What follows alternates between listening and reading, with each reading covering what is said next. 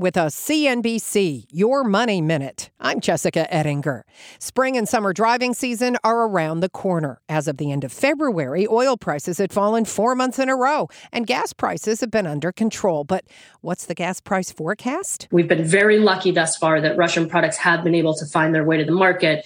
If that starts to hiccup, we could see gasoline prices tick back up. CIBC Wealth's Rebecca Babin on CNBC. And what she means is that China and India are buying sanctioned Russian energy products.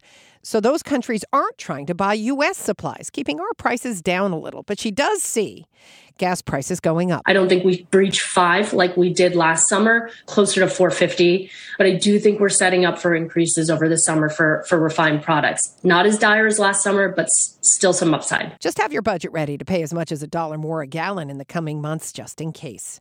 I'm Jessica Ettinger, CNBC. This podcast is supported by FedEx. Dear small and medium businesses, no one wants happy customers more than you do. So you need a business partner just like you. Like FedEx, who understands your passion for serving your customers because they have the same commitment towards you. That's why FedEx offers you picture proof of delivery, packageless and paperless returns, as well as weekend home delivery to 98% of the U.S. on Saturday and 50% on Sunday. See the FedEx service guide for delivery information. What's more, FedEx Ground is faster to more locations than UPS Ground. Trust FedEx for timely deliveries. See what FedEx can do for your business. Absolutely, positively FedEx.